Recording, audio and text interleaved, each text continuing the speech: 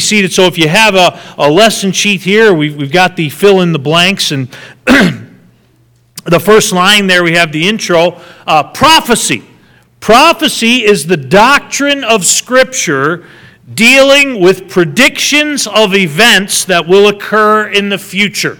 So when you see somebody and they're talking about prophecy, events unfolding in prophecy, prophecy is the doctrine of Scripture dealing with predictions of the events that will occur in the future. This study of theology called eschatology, that's E-S-C-H-A-T-O-L-O-G-Y, E-S-C-H-A-T-O-L-O-G-Y. Eschatology is from the Greek word eschatos. Eschatos. And that word means last. We give you a reference there if you want to go to 2 Peter chapter number 3. It's one of many verses that the word eschatos is translated. And by the way, please know this, I don't ever use Greek words to impress you. I just don't do that, amen? I don't know enough Greek to impress you. I know enough, like Dr. Malone said many years ago. You've heard me say it so many times. He said, I know a little Greek and a little Hebrew. The little Greek owns the pizza shop, and the little Hebrew's my attorney. Amen? And that's about all the Greek and Hebrew I know. But there are many tools that you can use, especially now, that can help you with this. And so 2 Peter chapter 3, verse 3, it says, knowing this first, that there shall come in the when? Last days. That word eschatos. Last days, scoffers walking after their own lust. So the theology is called eschatology from the Greek word eschatos, last, the study of last things. You have a blank line there. The study of last things. Okay, final things. So the study of eschatology encompasses all the predictions or prophecies contained in Scripture, whether they have already been fulfilled or have yet to be fulfilled. So, key prophecies deal with, and really we don't have time to really go through all of these. We'll stop and pause and look up a few of these verses here. But again, this is just kind of an overview of prophecy. Key prophecies deal with, number one, first bullet point there, the nation of Israel. The nation of Israel. One of the key points of interpretation, I believe, especially the interpretation that we take, and we mentioned this on Sunday as well, is that Israel is not the church and the church is not Israel. There are promises that are given to the church. That's us. That's the age we live in now. And there are many promises that are given to Israel that couldn't possibly be for the church. And so we're going to take the time and look at that. So many prophecies, particularly, we give a couple there in Isaiah, the restoration of Israel. Many prophecies concern the nation of Israel. Here's one that we know well. The next one, second bullet point there, the first advent or coming of Jesus. The first coming of Jesus Christ. You remember the prophecy, important prophecy. What does it say? The Lord himself shall give you a sign. Behold, a virgin shall be with child. That was a prophecy. By the way, praise God, that was perfectly fulfilled. Amen? Remember, I was just looking, and I try to look at my preaching calendar and plan out, and I got to planning out several months, and I got to looking, I was like, it's time for Christmas messages. Amen? It's going to be, before we know it, it's going to be Christmas time. And I was looking, and one of the messages, Miss Judy, this year is going to be on the birth of Christ. Fulfilled prophecy. That was given 700 years before Jesus was born. Very important prophecy, ladies and gentlemen. Amen? So the first advent of Jesus Christ. How about this one? And let's do this. Let's go to Isaiah. We're making right turns here, so you can go, if you want to go to Isaiah 7:14, you can look at that first prophecy that we looked at there, and that's, behold, a virgin shall be with child. If you have a study Bible, there's probably a mark or a notation there in Isaiah 7:14 about the first advent. Therefore the Lord himself shall give you a sign. Behold, a virgin shall conceive and bear a son, and shall call his name Emmanuel. By the way, one of the reasons we believe this old King James Bible, amen, is that it's translated correctly. You look at a Revised Standard Version, and you know what it says there? It says, behold, a young woman shall be with child. And you know what I say to that? Big deal. Young women have children every day. Only one time a virgin has had a child. Amen? And it's important. Amen? So, over to Isaiah chapter 9. Isaiah chapter 9. So, key prophecies deal with, we're talking about the study of prophecy, the nation of Israel. Secondly, the first advent or the first coming of Jesus Christ. Number 3, if you look at verse number 7 of Isaiah 9, we know verse 6, for unto us a child is born, unto us a son is given, and the government shall be upon his shoulders, and his name shall be called Wonderful Counselor, the Mighty God, the Everlasting Father, the Prince of Peace. Of the increase of his government and peace there shall be what? No end. Upon the throne of David and upon his kingdom, to order it and establish it with judgment and justice from henceforth, even how long? So the third one is the eternal kingdom of Jesus Christ. Prophecy has not been fulfilled yet. How about Isaiah chapter 65? Tommy's looking forward to that. Don't shush him, Tim. Don't shush him. Amen. I don't often tell dads what to do with their kids, but I love it when Tommy makes noise. Amen. He's participating in the service. We're going to meet him one day in heaven, and Tommy's going to see. I was telling him, say amen. And I wonder how many times he's going to say, preacher. I was really saying, when are you going to be done? Amen. Amen. Isaiah 65, verse 17. Look at it here. For behold, I create what? New heavens and a new earth, and the former shall not be remembered nor come into mind. So a prophecy of the new heavens and the new earth, not yet been fulfilled. Going to be one day. God's going to renovate this old world by fire, and he's going to create a new heavens and a new earth. Glory. We don't have time to look up these. This is full chapters, but in Daniel 2, 4, and 7, we have the rise and fall of world empires. Prophecies. Remember what was the reason that Daniel ended up in Nebuchadnezzar's presence? Nebuchadnezzar had a dream. He couldn't interpret it. Daniel said, I can tell you what it means, but you're not going to like it. Remember? What did he say? He said, well, I saw this great statue, and it had a head of gold. And he went through. He said, and then I saw this tree that was cut down to a stump, and that was you. And another's going to come and take your kingdom. And so the rise and fall of world empires, prophecies. Okay. Well, how about this one? Go to Daniel chapter 12. What a glorious one this is going to be.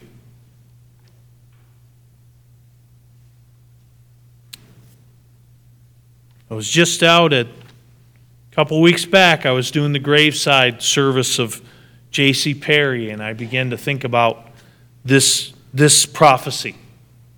In Daniel chapter 12, verse number 2, and it's also in John 5, 28, 29, but it says, and many of them that sleep in the dust of the earth shall awake, some to everlasting life, and some to shame and everlasting contempt. What is this? This is the resurrection of the dead. Not been fulfilled just yet. Talking about all of us. Obviously, Jesus has been resurrected, but the dead are going to wake up.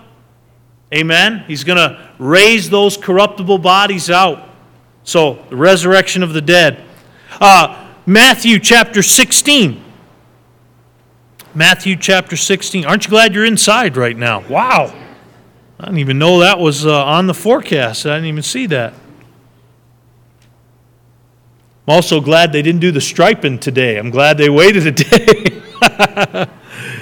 Parking lots are looking good for Classic Sunday. Amen. Matthew chapter 16, look at verse 18. You know this verse. It says, "And I say unto thee that thou art Peter upon this rock." By the way, the rock was what Peter said in verse 16. Rock wasn't Peter. It was the fact that he said Jesus Christ is the Son of God. That's the rock. But he says this. Jesus says, "I will build my church." I will build my church. We learn about the church in Ephesians 5:27, that one day it's going to be without spot and without wrinkle. I don't know about you, but today, sadly, it's got a lot of spots and a lot of wrinkles. But you know what God's going to do? He's going to take that spot remover, and He's going to take that iron out. And the church, one day, is not going to have spot or wrinkle when it's presented to the Lord. Amen. So the church, the next one there, the church. Lots of prophecies about the church. How about this one? Matthew chapter 1. Matthew chapter 1. Sorry, I made you take a left turn there. Sorry about that. Matthew chapter 1. And then we'll go to Ephesians as well as we look at this. But Matthew chapter 1, verse 21 says, "And she shall bring forth a son, and thou shalt call his name Jesus, for he shall save his people from their sin." Go over to Ephesians chapter 2, and we'll look at this line here. Ephesians chapter 2, beginning in verse number 5. Key prophecies deal with the nation of Israel, the first advent of Jesus Christ, the eternal kingdom of Jesus Christ, the new heavens and new earth, the rise and fall of world empires, the resurrection of the dead, the church. Ephesians chapter 2, verse 5 says, "Even when we were dead in sins, hath quickened us together with Christ. By grace are ye saved. And hath raised us up together and made us to sit in heavenly places in Christ Jesus, that in the ages to come He might show the exceeding riches of His grace in His kindness toward us through Christ Jesus. For by grace are ye saved through faith, and that not of yourselves, it is the gift of God, not of works, lest any man should boast." What do we see here? A prophecy of salvation. Salvation. "Thou shalt call his name Jesus, for he shall save his people from their sins." Tells us so much in the New Testament tells us about salvation. How about this one in Matthew chapter 25? Matthew chapter 25, the end of the judgment of the living nations that's here. Matthew chapter 25 tells us about the devil and his angels, and it tells us something else here. Matthew chapter 25, verse 41. "Then shall he say unto them on the left hand, Depart from me, ye cursed, into everlasting fire, prepared for the devil and his angels." Verse 46, "And these shall go away into everlasting punishment, but the righteous into life eternal." So next to there you have eternal punishment and eternal life. Prophecies of these. Not been fulfilled yet. How about Acts chapter 1? Acts chapter 1.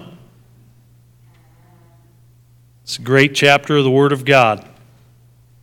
Love it when the disciples came to Jesus and they said, "Are you going to restore the kingdom now?"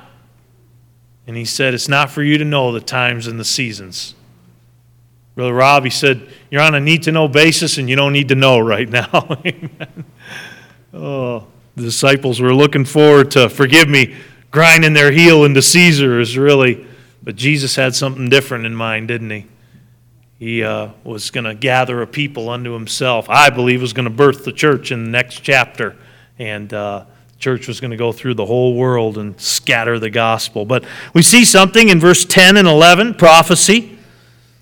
It says, "And while they looked steadfastly," here's the ascension of Christ in verse 9, "and It says, while they looked steadfastly toward heaven as he went up, behold, two men stood by them in white apparel, these angels here, and which also said, Ye men of Galilee, why stand ye gazing up into heaven?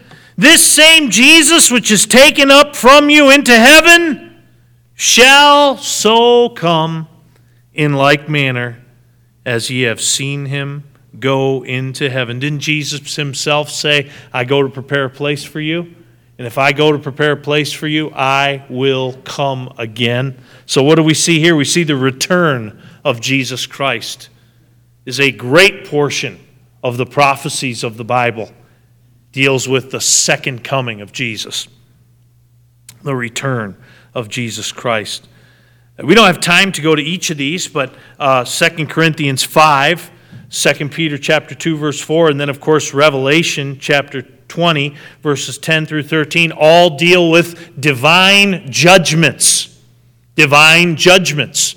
Also, by the way, we know the seal judgments and the bowl judgments and the trumpet judgments of Revelation are all divine judgments. Lots of prophecy is about divine judgments that are coming to pass.